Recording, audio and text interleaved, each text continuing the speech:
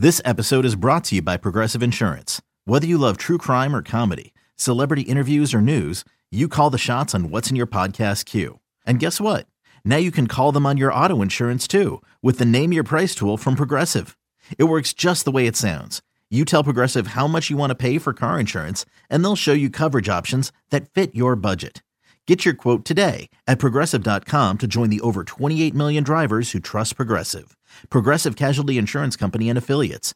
Price and coverage match limited by state law.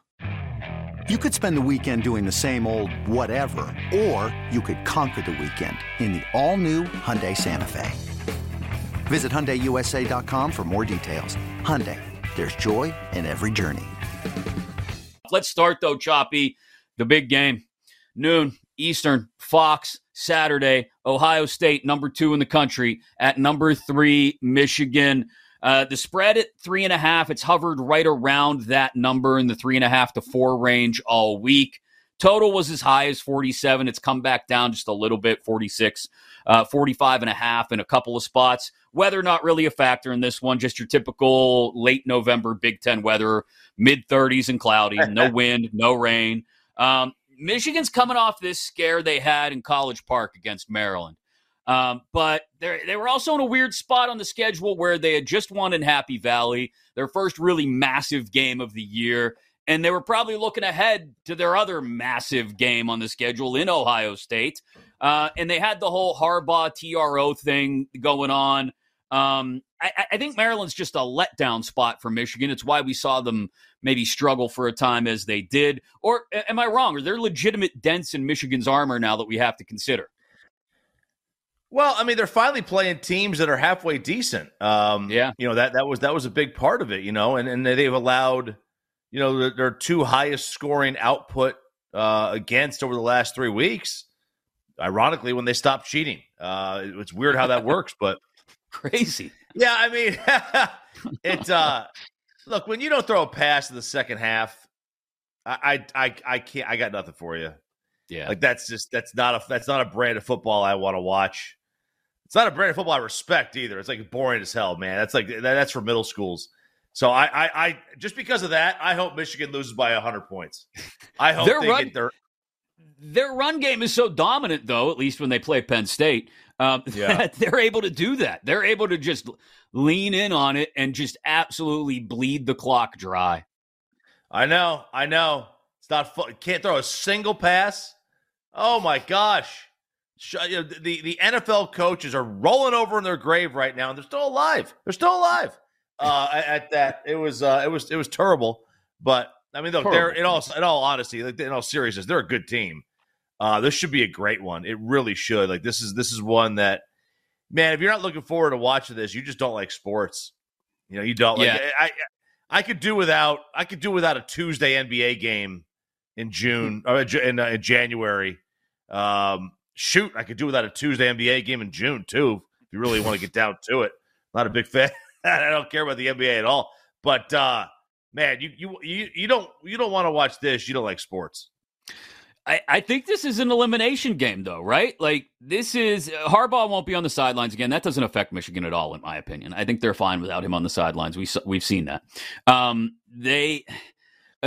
They're whether we like it or not, whether they're still cheating or not, whatever, they are. The results speak for themselves. And I know they came against the Little Sisters of the Poor and Directional State, A&M, and all these teams that they loaded up the schedule with early in the year. I know they didn't play anybody until they played Penn State. I get it. But they have looked so dominant when they've won games, like to your point, they don't even have to pass it all in the second half. All that being said, because of the fact that they haven't played anybody, I really think the committee's going to look at this as, at least for Michigan, an elimination game. If Michigan can't beat Ohio State, I don't think they're going to the playoff. They're done. This is their chance. They've got to beat Ohio State, and then they've got to beat Iowa in the Big Ten championship game next week. Yeah, so I think there's a scenario where they could get them in. All right, Florida State loses. Right. Georgia wins. Georgia wins out. Yeah. Texas loses. Another day is here, and you're ready for it. What to wear? Check. Breakfast, lunch, and dinner? Check. Planning for what's next and how to save for it? That's where Bank of America can help. For your financial to-dos, Bank of America has experts ready to help get you closer to your goals. Get started at one of our local financial centers or 24/7 in our mobile banking app. Find a location near you at bankofamerica.com/talktous. What would you like the power to do? Mobile banking requires downloading the app and is only available for select devices. Message and data rates may apply. Bank of America N.A., member FDIC.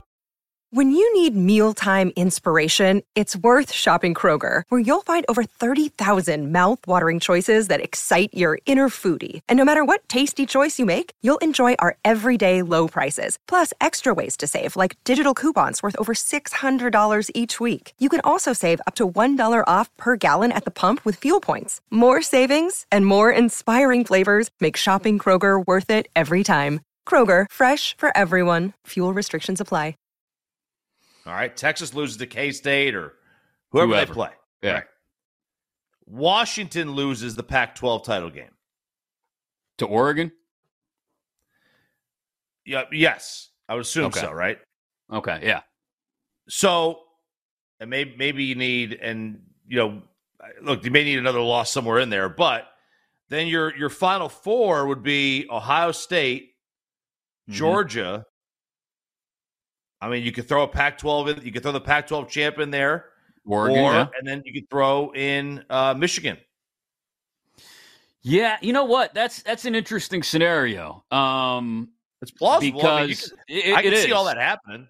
Yeah, I could see all that happening. The one that would really throw the monkey wrench in would be if the Washington loss didn't happen to Oregon in the Pac-12 title game, but somehow Arizona snuck in and upset Washington. That blows the doors wide open and completely off the thing. And then you're right. Yeah, I could see Michigan, a one-loss Michigan without a conference championship game, even getting played, sliding in there. Because the only thing there that I think would create a problem would be, and look, I'm not going to sit here and argue with anybody that Louisville's a better team than Michigan.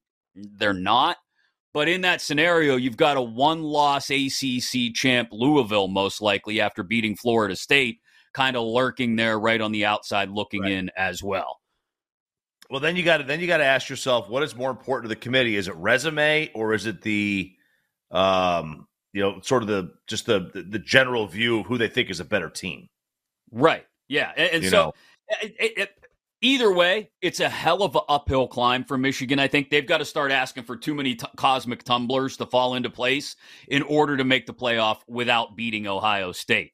Ohio State, on the other hand, they've got enough leeway with the win over Notre Dame, even if it was against 10 players on defense, with the win against Penn State that ended up being as dominant as it was on the defensive side, especially.